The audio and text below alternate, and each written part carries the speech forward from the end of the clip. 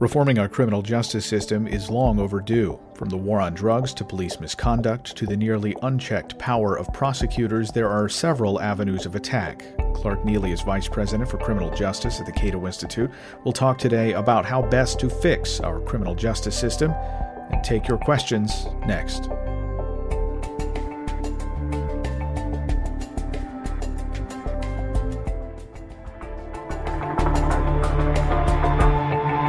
Thank you for joining us for this, our fifth edition of the 2017 Cato Sponsor e-briefing series. I'm Caleb Brown, Director of Multimedia here at the Cato Institute. And throughout this year, we have been and will continue to center these briefings on Cato's history, Cato's legacy, and look back on what the Institute has accomplished, examine the present, and look forward to discussing advancing our vision of a free society over the next 40 years. I'd also like to invite you all to visit our 40th anniversary webpage, which is linked below. We have lots of resources such as a timeline of Cato's history and testimonials from policymakers, journalists, and leaders in the liberty movement. We've also commissioned a series of special essays examining the future of a free society. Today, we are talking with Clark Neily, Vice President for Criminal Justice at the Cato Institute. You can read more about Clark and his background at his bio page at cato.org, but we're going to get right into the questions here today. And I want to remind you that this conversation is driven by your questions. You put it into the chat box below the video here, and we'll try to get to as many of those questions over the course of the next half hour. And thanks to those of you who submitted questions ahead of time. You can send any thoughts or other questions to Harrison Moore, Cato's Director of Development. Any questions ahead during this e-briefing, even after we wrap up this e-briefing as well. His email address is hmoar, H-M-O-A-R, @cato.org. So, Clark, welcome. Thank you.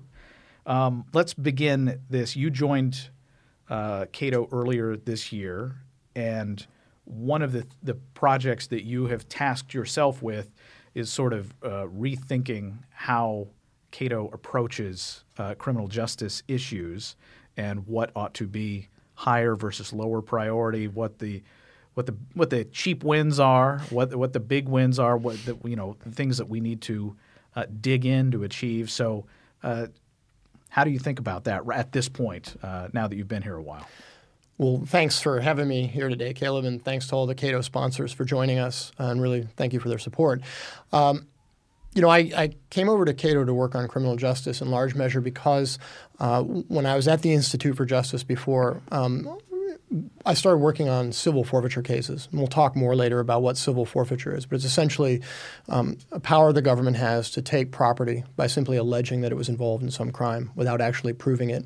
And what I saw when I worked on these civil forfeiture cases was a cavalier approach on the part of the government, a lack of fair procedures, a lack of fairness in general.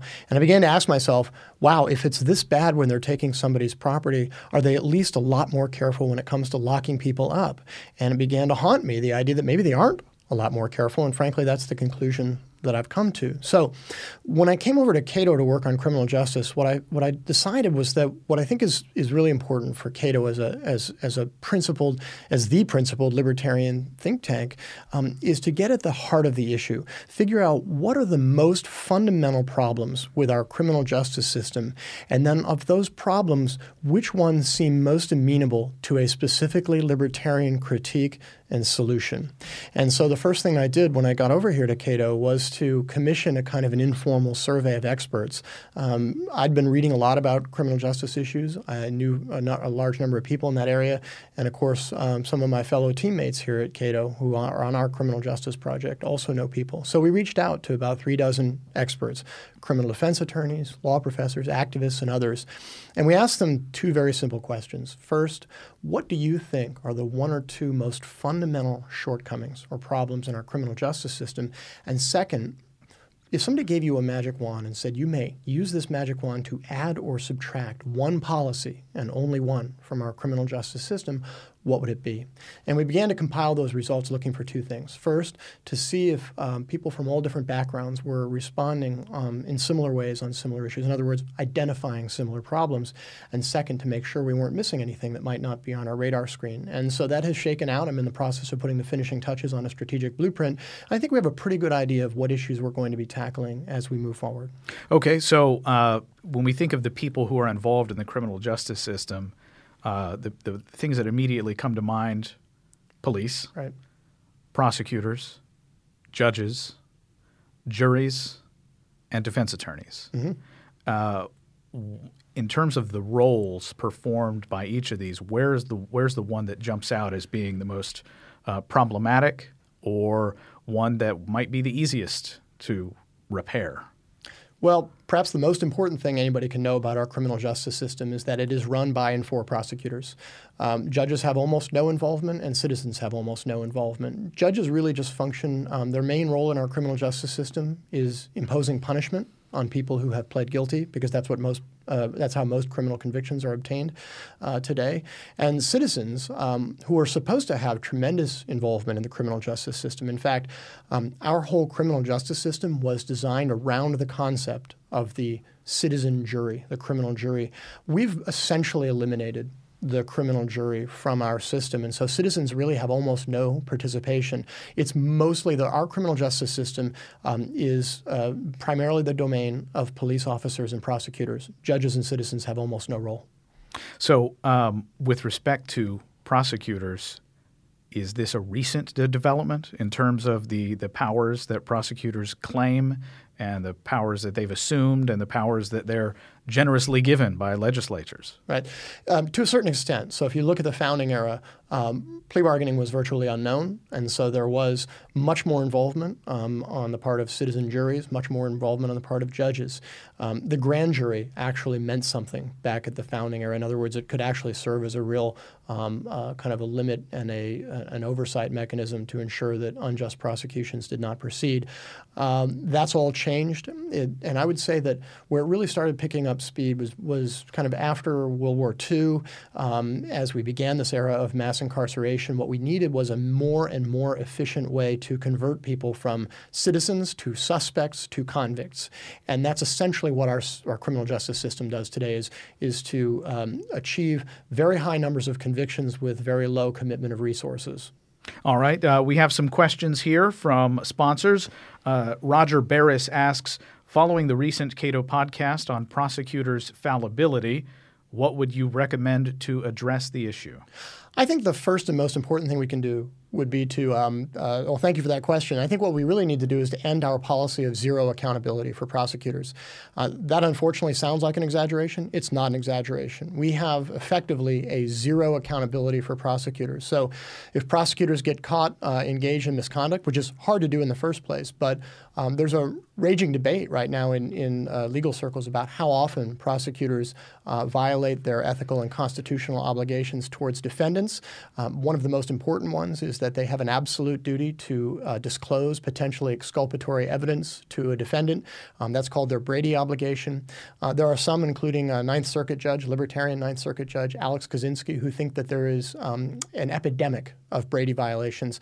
We don't know for sure whether that's true, but what we do know is that when prosecutors get caught violating their ethical obligations toward defendants, they face zero or at least near zero accountability. That has got to change.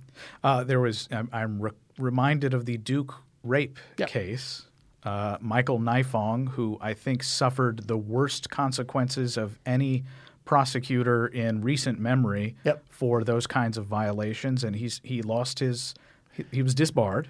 Lost his law license. He spent one night in jail? It was either 1 or 2 nights in jail. I think it was one. And keep in mind, this was unbelievably unethical behavior on his part. He kept prosecuting these young men well past the point when it was clear that they were innocent and that he himself was in possession of exonerating evidence that he did not initially disclose to the defense. So when you have a prosecutor who misbehaves about as badly as they can, there's another example, a judge, former prosecutor was then a judge named Ken Anderson in Texas.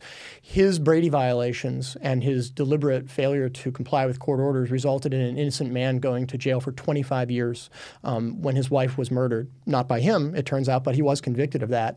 This prosecutor in Texas made repeated ethical violations that would have probably led to the man's exoneration, but an innocent man went to jail for 25 years. That prosecutor spent 5 days in jail as a result of that misconduct. So that's what I'm talking about when I talk about near zero accountability. You can bet that if somebody else who wasn't a prosecutor engaged in similar misconduct with similar consequences, they'd get punished a lot more harshly. All right. Thank you for that question, Roger. From Mark J. Victor, he says, there is no way to reform the criminal justice system until the drug war ends.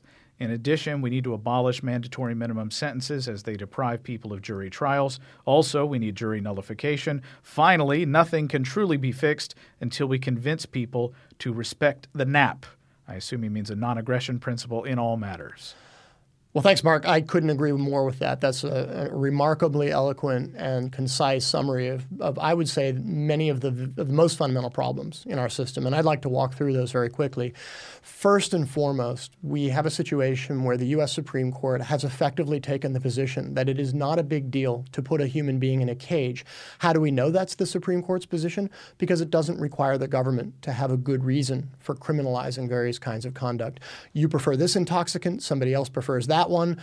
The government doesn't have to have a good reason for making one a crime and the other one not. And so we do start with that. The drug war is very much an outgrowth of this judicial indifference to the basic constitutional principle that the government should not be able to incarcerate people, should not be able to initiate force against people who are behaving peacefully and non-wrongfully.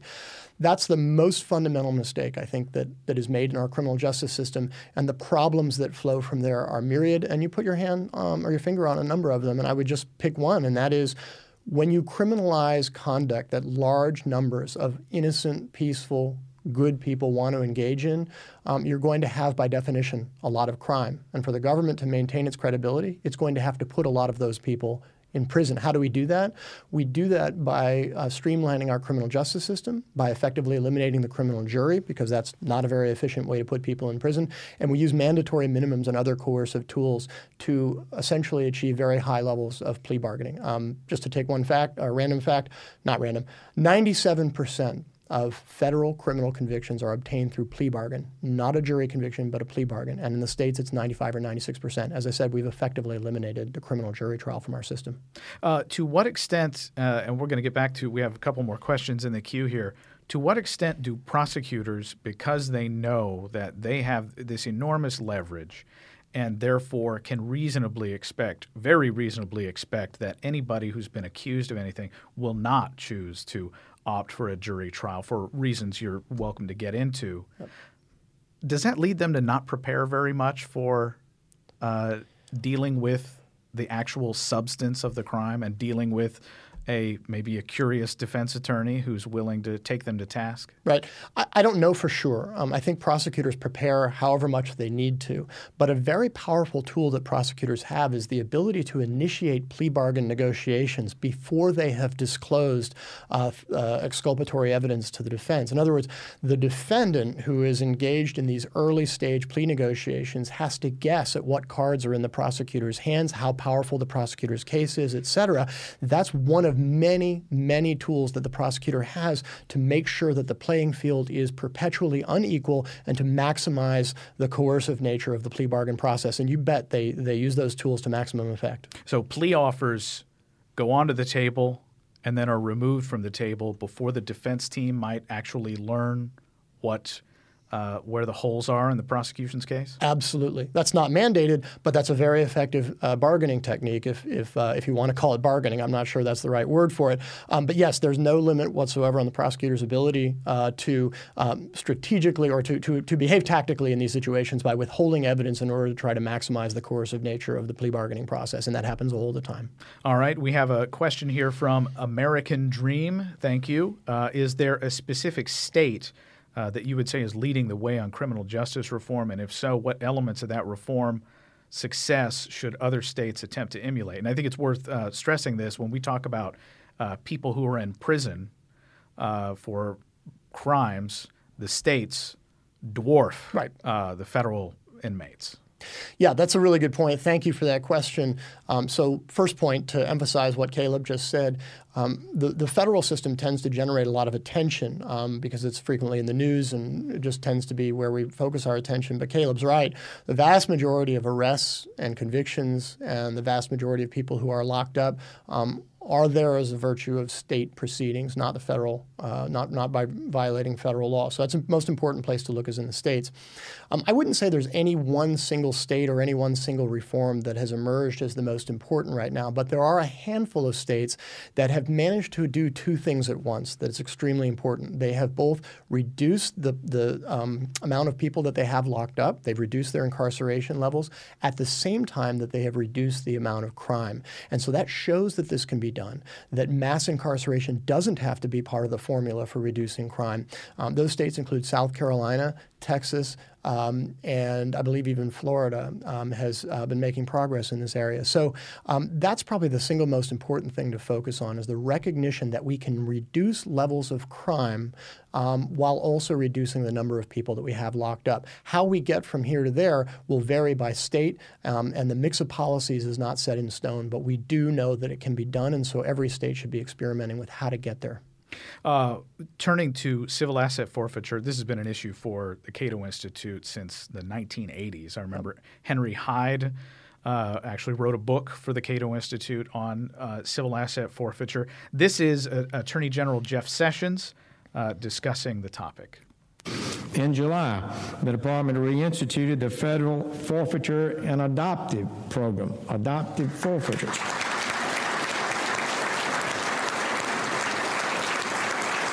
That is, I mean, I love that program. We had so much fun doing that, taking drug dealers' money and passing it out to people trying to put drug dealers in jail. What's wrong with that? I mean, well, you know, they don't like it. I'm amazed. These people don't get it. All right, in there he's joking about how this policy is very good, a good approach for law enforcement. And this is from Rod Rosenstein. He is Deputy U.S. Attorney General. He says, thanks to civil asset forfeiture, the Department of Justice is announcing record-setting distribution of restitution to victims of Bernard Madoff's notorious investment fraud scheme.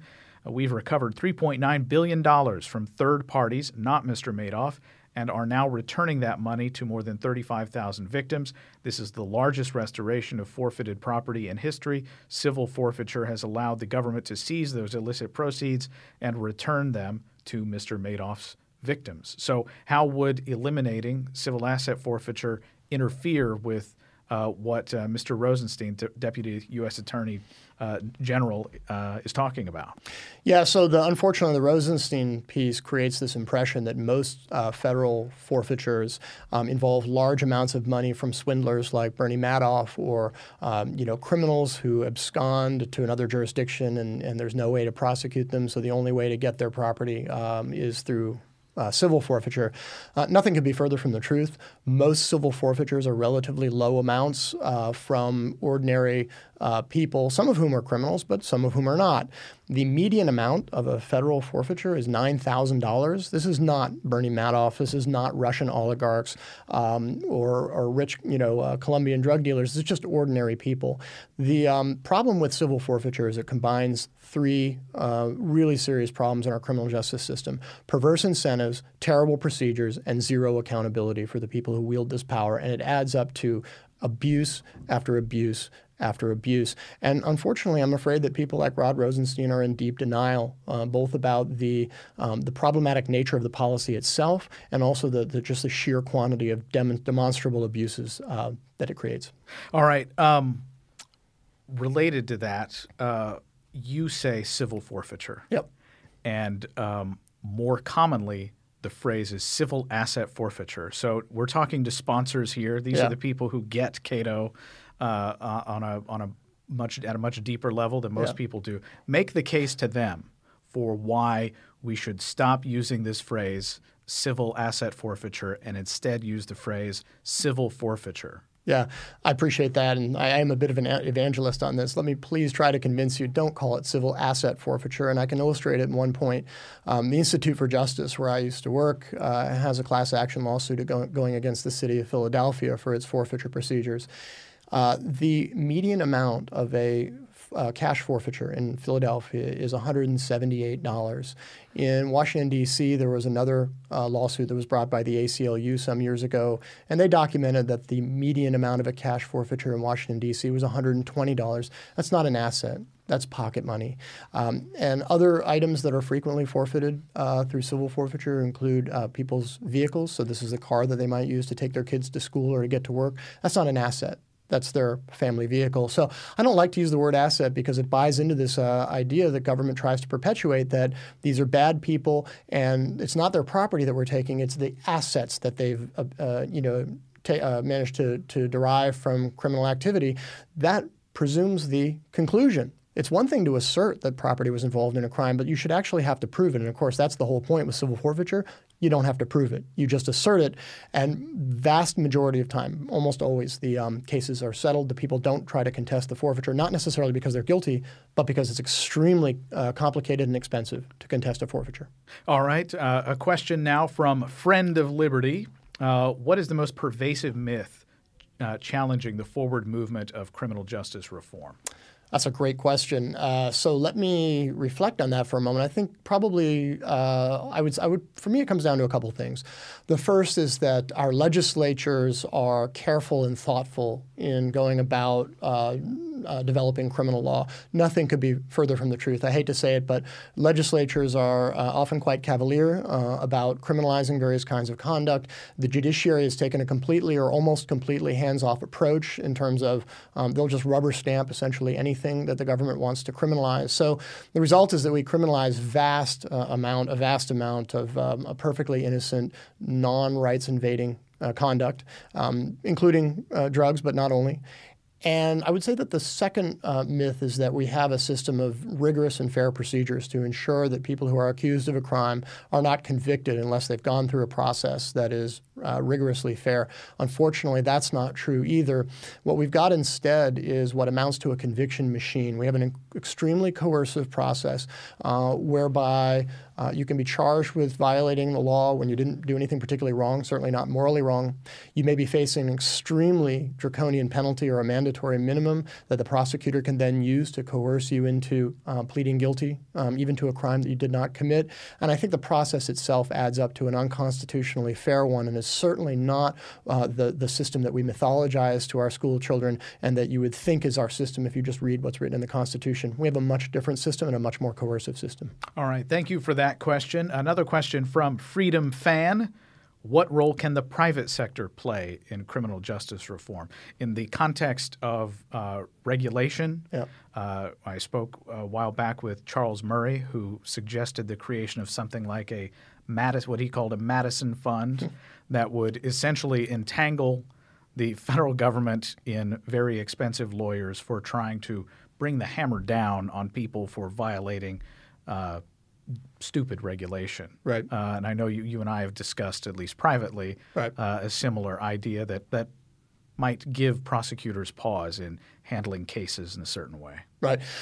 So it's a great question. I want to answer it in two parts. First of all, it's important to keep in mind that the administration of criminal justice is a core government function.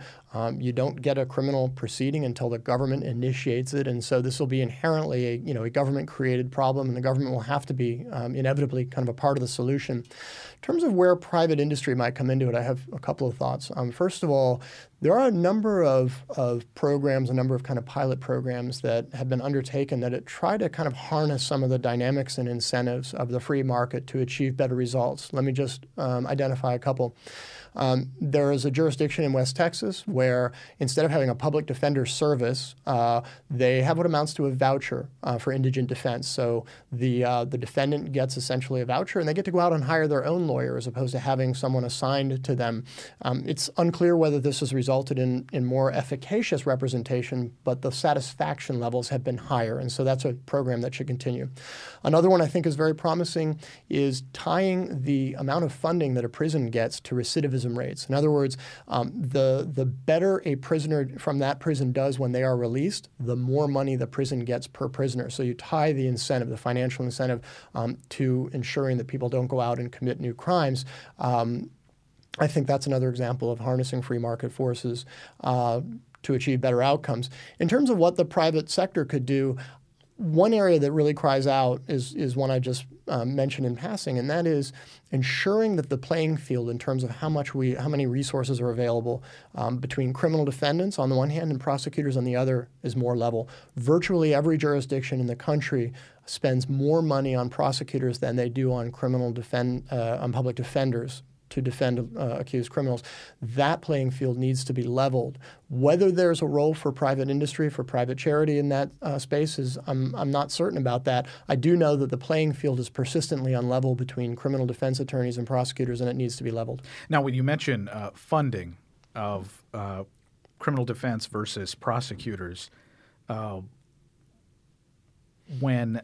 you also mentioned that at the federal level, 97% or a vast majority of criminal cases end in a plea bargain.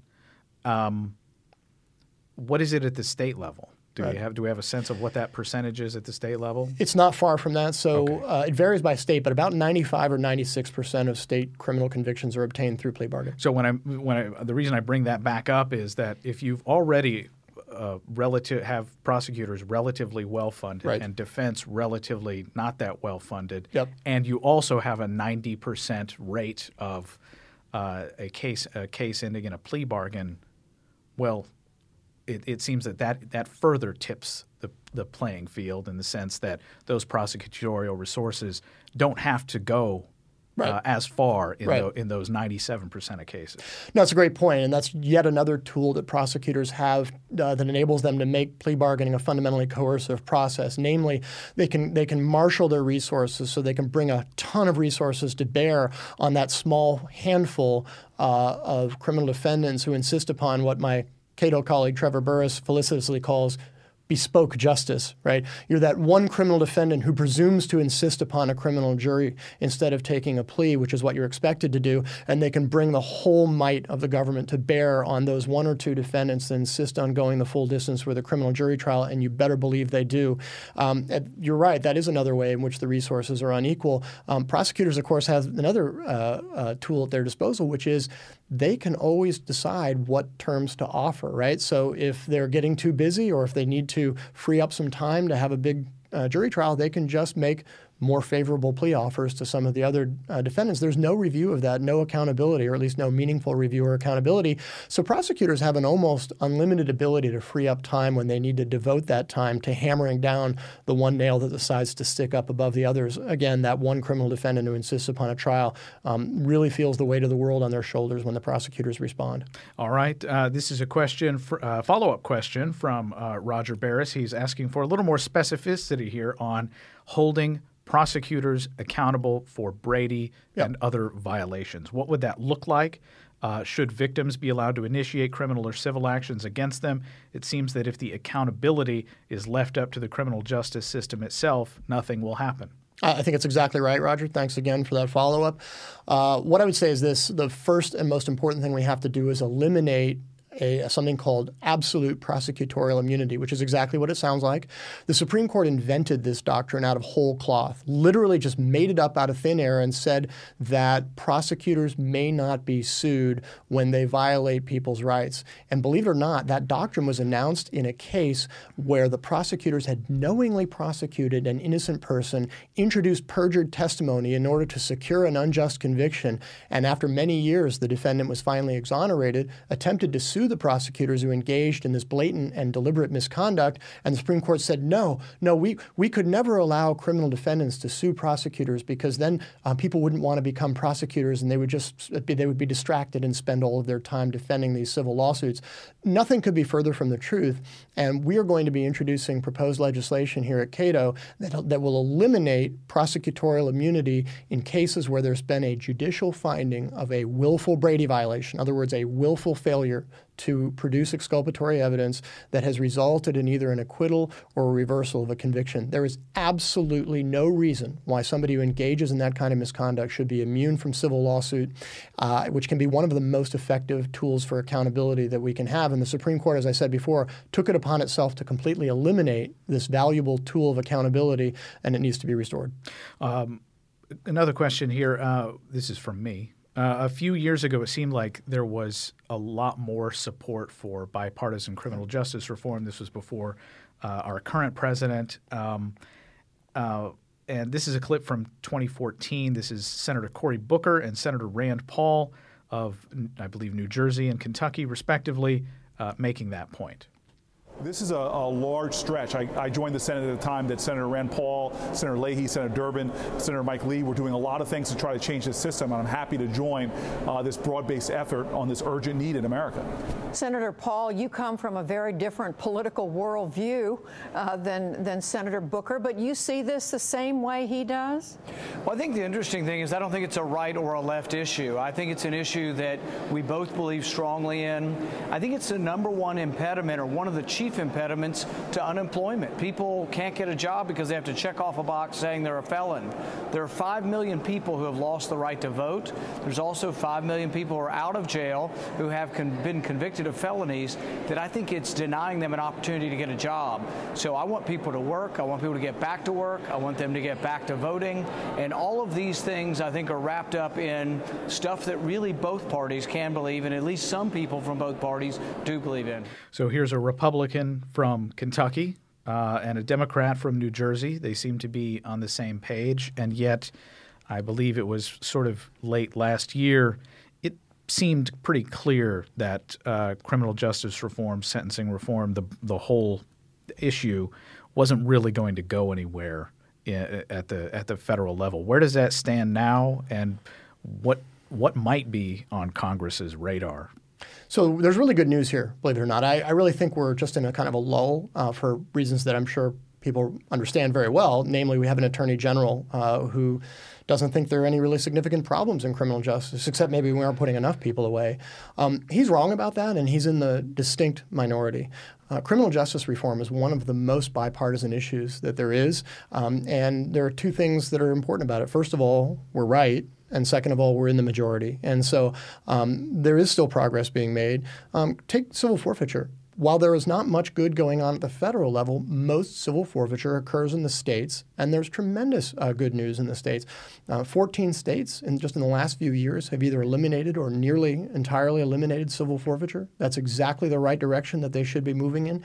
And other states, as I mentioned before, Texas, South Carolina, others, have managed to reduce prison populations and crime at the same time. So the trends are encouraging. There's a recognition that there's a problem here that needs to be addressed. There's some good creative ideas for how to do that, and there's real commitment to following through.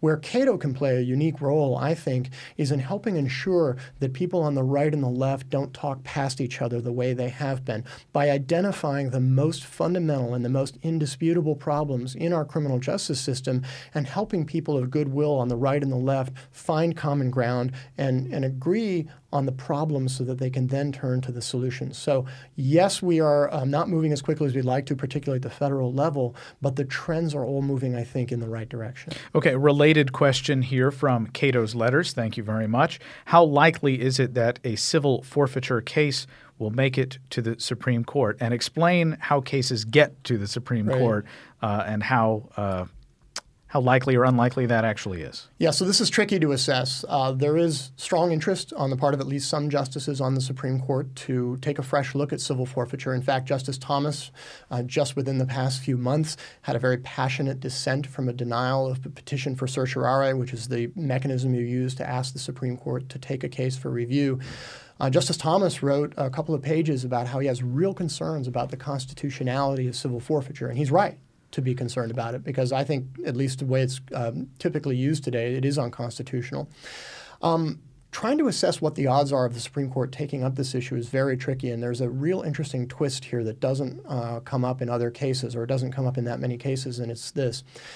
The government has the ability to moot, which means to end any given forfeiture case through a very simple mechanism, which is what? To just give back the property. And this actually happened the last time a civil forfeiture case got to the U.S. Supreme Court. It was a few years ago in a case called Alvarez. out of Illinois, where the Chicago Police Department was basically what they had a policy where if they did a drug bust in a given neighborhood, they would just take virtually every car within sight. And they had a terrible process where they would not give the car owners a hearing in front of a judge for over a year. And this was challenged. The 7th U.S. Circuit Court of Appeals struck it down as unconstitutional. It went to the Supreme Court, and when things looked like they were going bad for the government, it decided to moot the case by giving back all of the cars, and that brought the case to an end and prevented the Supreme Court from issuing a ruling on the merits in a forfeiture case. My concern is that the next time somebody gets a really good case up to the U.S. Supreme Court, there's nothing to prevent the government from doing that again. There are tactics that can be used, like trying to construct, set the thing up as a class action, which the Institute for Justice and others have tried to do. Whether those will be successful, I don't know. So, short version, very strong interest on the part of the Supreme Court, or at least some justices. We know that. Unfortunately, significant opportunities for gamesmanship on the part of the government that we've actually seen in the past. Police misconduct is a part of this, and it is because they are sort of the front lines of the criminal justice system. It seems that every case that we see of quite often a black man who is killed by a typically white police officer, sometimes for selling loose cigarettes on the street, sometimes pulled over for a broken taillight, not really understanding some criminal issues that may or may not be facing him if the police officer does catch up with him, who was shot in the back for running away, who was by all accounts unarmed. There's case after case after case like this, and it seems that there is a very broad willingness in America to reflexively defend the police and the job that they do no matter what. And it doesn't seem like even strict obedience in the face of a police officer barking orders at you is somehow insufficient to prevent you from being killed. Right. Yeah, I mean, look, exactly right. And unfortunately, I think to a certain extent, maybe there's an unconscious recognition that we have some of this blood on our own hands. And why do I say that? We are constantly throwing police officers and citizens together under very fraught and potentially dangerous circumstances when there's literally nothing at stake for society. We are sending police officers off to serve warrants on people for selling marijuana out of their house, which they typically do in a very violent fashion with a SWAT team. Why do they do that?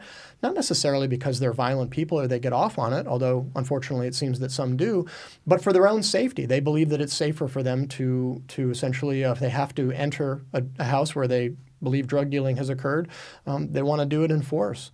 And that's on us. If we allow those laws to remain on the books, there's nothing at stake for society. There's no reason why it should be a crime to consume or sell marijuana, but we enforce those laws anyway.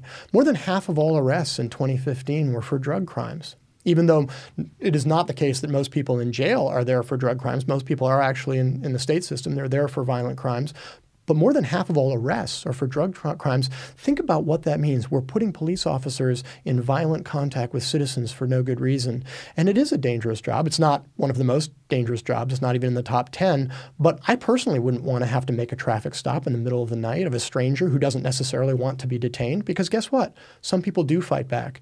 Why on earth are we constantly putting police in that situation? Instead of saying, look, the only time you should be in violent confrontation with a citizen is when there's something really at stake for society and that person might actually have hurt somebody. That is the most fundamental change we need to make to the system, in my opinion. Thank you very much. This is a question from Dave Hood, and this may be our last question, unless you want to plug some more into the chat room there. Any thoughts about the current administration's ability or willingness to change the outlook of the courts, especially the Supreme Court? Thank you for that question, Dave. That's a great question, and I do appreciate it. So I would say that there is some tension, and the signs point in different directions. The most positive sign was the appointment of Neil Gorsuch to the Supreme Court. Justice Gorsuch has, in his career as a lower court judge, shown genuine concern about problems with our criminal justice system and a genuinely independent streak in terms of his thinking and his jurisprudence. That's extremely important, and I hope that it means he'll be open to listening, to genuinely listening to some of the problems that are brought to his attention.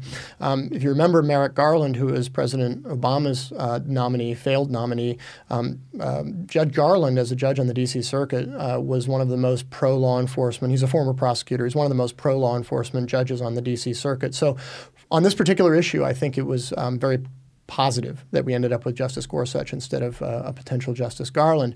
On the other hand, if you look at some of the lower court judges that the Trump administration is nominating to the federal courts, I'd say it's more of an even split between kind of standard law and order types and your more sort of open-minded people like, for example, Texas Supreme Court Justice Don Willett, whose hearing will be on Wednesday morning to be appointed to the 5th U.S. Circuit Court of Appeals. Justice Willett is among the state court judges who've expressed strong concern about civil forfeiture, for example. And so that's another example of somebody with an open and independent mindset on these issues. But as I said, I think the signs are split among the lower court judges. Some are very traditional law and order types. Some of them are of a more independent mindset where we might actually be able to make some progress on criminal justice. Okay, one last question. This is from Roger Barris again. A third question. That's probably a record, Roger, but thank you for it. Nonetheless, should the role of juries be reduced in line with many other countries, and should the election of judges be eliminated? So as to the second question, should we stop electing judges, I'm generally in favor of that. I think that judges tend to respond in a very negative way to the very obvious public choice issues. If you look at how judges run for re-election, more often than not, they run on a tough-on-crime platform, and that's how they get elected, so by being tough on criminals, by handing out harsh sentences. So I'm not a fan of judicial elections. As to the previous point, no, we should absolutely not reduce. I mean, if we were to reduce the role of juries any further in our criminal justice system, we would literally eliminate them because it's been reduced almost as much as you can without actually eliminating it. I think there are a few things that are more important than meaningful civilian or citizen participation in the criminal justice system for a number of reasons, including jury nullification, which was mentioned earlier. That really means just jurors who refuse to convict people, even though those people are demonstrably guilty of the crime charged, because they feel that convicting would be unjust. That is exactly the kind of information that prosecutors are supposed to get from their fellow citizens in the form of citizen juries and are not getting because very few cases actually go to trial anymore. That's really just the tip of the iceberg, but there's a reason why our criminal justice system was designed around the role of citizen juries, and I think there's a very reason why efficiency-minded government officials, including but not limited to prosecutors, have essentially removed the criminal jury from our criminal justice system. It's an impediment to this kind of mass incarceration or this mass conviction approach that we've taken to criminal justice. I can't think of any reforms that I think are more important than restoring the rightful role of the citizen jury to our system. I think would provide a lot of useful information for government officials. All right. We're going to leave it there. That's all the time we have. Thank you to Clark for joining me here today. Thank you to the staff here at the Cato Institute for making this event happen. Before we do sign off, we would like to share with you a video we put together on for our 40th anniversary, sharing throughout the year that tells the story of Cato's impact over the past 40 years. Please enjoy. We look forward to hosting you again down the road. Thank you again for your support. It makes our work promoting free markets, limited government, individual liberty, and peace possible. We'll talk to you again next time.